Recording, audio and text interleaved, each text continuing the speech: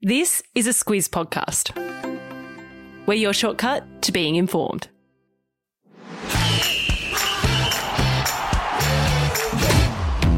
Good morning. This is Sport Today, your weekday sports news podcast that puts you ahead of the game. I'm Sam Ferris.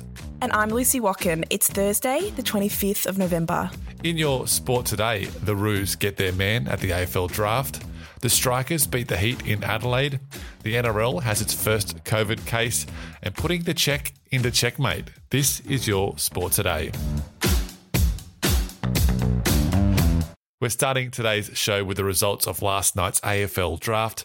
As predicted, North Melbourne used the number one pick to select Jason Horne-Francis from South Australia. Luce, how did the rest of the first round play out? Yeah, no surprises with the Kangaroos taking South Australian midfielder Horne-Francis number one. The Bulldogs then matched the bid of the Giants to get Sam Darcy with the father-son rule at number two. Sam is the son of Dogs champion Luke. The Giants then took Finn Callaghan from Sandringham in Victoria. Then there was another father-son selection. Collingwood matched the bid of the Suns to get Nick Dacos, son of Peter. Gold Coast rounded out the top five with the pick of South Sudanese player Mac Andrew. Andrew is a 2-metre-tall ruckman and is the first South Sudanese player to go in the top 10. The Giants then used pick 15 to draft Leek Alia, a defender with South Sudanese heritage.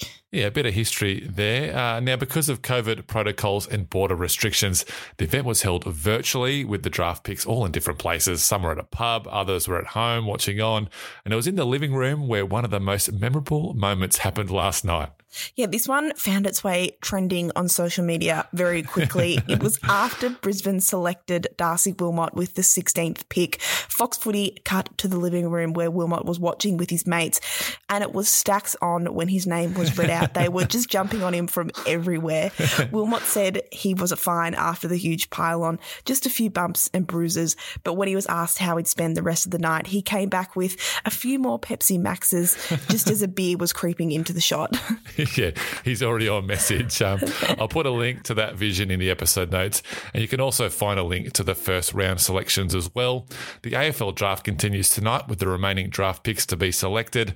Today's trivia question brought to you by the Footy Live app, which has all the draft news in one spot. Who was the last South Australian to go first in the AFL draft? Luce, you got a clue for us? He was picked up by the Baggers. That's Carlton, for those who aren't familiar with AFL nicknames. Find out the answer at the end of the show. The other big sporting event last night was the Women's Big Bash Elimination Final. It was called the Eliminator, and the Brisbane Heat were eliminated by the Adelaide Strikers. It was called the Eliminator, Sam, but I reckon you could have called striker spinner Amanda Jane Wellington just that. She picked up 5 wickets for just 8 runs. They're the best bowling figures ever in a WBBL match. The Heat made only 8 for 114 from their 20 overs. The Strikers, they were able to chase that down with 8 wickets in hand and 3.5 overs to spare. The Strikers will now play the Melbourne Renegades tonight at the Adelaide Oval. The Strikers and Renegades have played twice this season and it's 1 win apiece, but the Gades do have the player of the tournament, Harmanpreet Kaur from India. Yeah, Harmanpreet has averaged 67 with the bat this season. The winner of tonight's match will head to Perth to play the Perth Scorchers in the grand final on Saturday. Tonight's match starts at 7:10 Australian Eastern Daylight Time, and you can watch it on 7 Network, Foxtel Kayo, and listen to it on ABC Grandstand Radio. Staying with cricket, Australia's next men's test captain appears to be down to a 2-horse race. Reports say only Pat Cummins and Steve Smith were interviewed by the selection panel. So, Luce, it sounds like we've got a 50-50 shot at getting this one right. Yeah, it looks like it's going to come down to the toss of a coin, Sam. What reports say is that Smith and Cummins each had a video link up with the 5-person panel that's going to give the Cricket Australia board their recommendation for the next captain. Legends like Adam Gilchrist, Steve Waugh and Ricky Ponting, they've all backed Cummins to be captain, so Smith might be vice-captain if Cummins is picked as the new skipper. Australia has never had a fast bowler as the full-time men's test captain, and that's because fast bowlers are more injury-prone and they miss more games. So by picking a batter, there's a bit more stability in the role. Yeah, the last Aussie men's fast bowler to captain was Ray Lindball. That was a one-off test in 1956, and only 2 Aussie women's fast bowlers have done the job. That's Sharon Tredrea and Rayleigh Thompson. They captained 4 matches each. The new captain is expected to be announced later this week. Moving to rugby league now, the NRL has its first confirmed positive COVID-19 case. Manly's Josh Aloiai is the player, and it's had quite the knock-on effect because it means his boxing match with Paul Gallen has been cancelled. Yeah, and not just the match, but the whole event on December 10 in Newcastle has been cancelled. Manly confirmed yesterday that Aloiai has tested positive and that he's fully vaccinated. It's been reported that all Manly players have had their first dose and around 15 NRL players are yet to get one jab. There is no league-wide vaccine mandate in the NRL. That's being left up to the clubs. The AFL is a different story. Players have set dates for when they need to be vaccinated. Yesterday, a GWS Giants player tested positive just a day after a Giants AFLW player tested positive as well.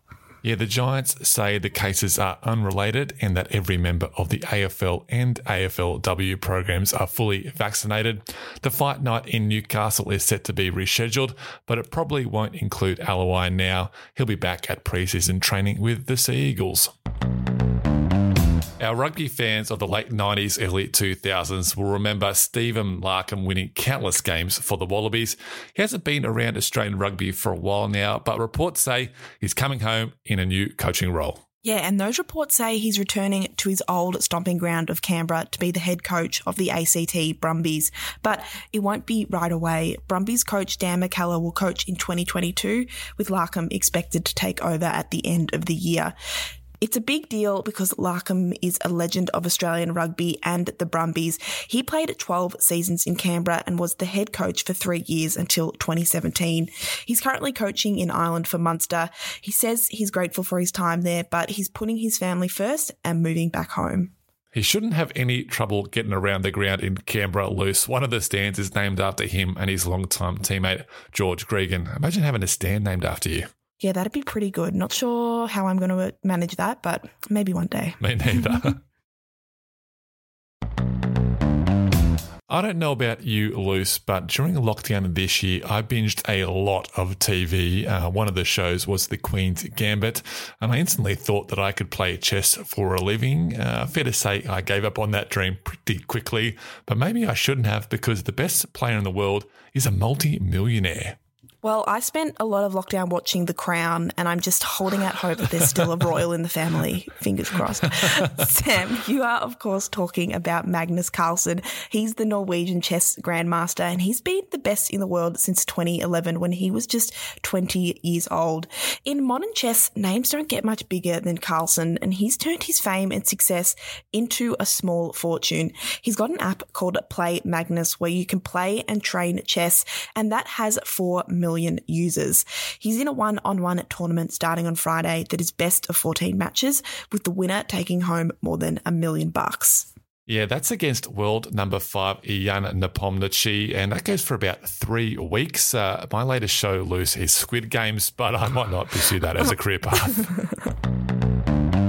Time for Catch This, the stuff that caught our eye or what's coming up. And Luce, don't tell my bosses, but at 2 p.m. today, I'll be watching the NBA. It's the Golden State Warriors against the Philadelphia 76ers. The Warriors have the best record in the league, and Steph Curry is an early shout for MVP. That's on at 2 p.m. Australian Eastern Daylight Time on ESPN. What about you? For me, it's Sam Kerr being nominated for the BEST, which is FIFA's Best Women's Player Award. It's Kerr's 5th consecutive nomination, but we have to wait until January 17 to know who wins. Fortunately, we don't have to wait that long to see Kerr play again. She'll be playing for the Matildas against the USA this Saturday in Sydney. She definitely will, and I will be there. Nice one. Now to today's trivia question brought to you by the Footy Live app. Who was the last South Australian to be taken number 1 in the AFL draft? Lucy said it was a bagger. Who was it? It was Bryce Gibbs, and he was picked up by Carlton with the number 1 pick in 2006. The Carlton Blue Baggers? Is that why they're called the Baggers? That is correct. All right. Well, that's it for us today. Lucy, you and I will be back tomorrow. We'll catch you then.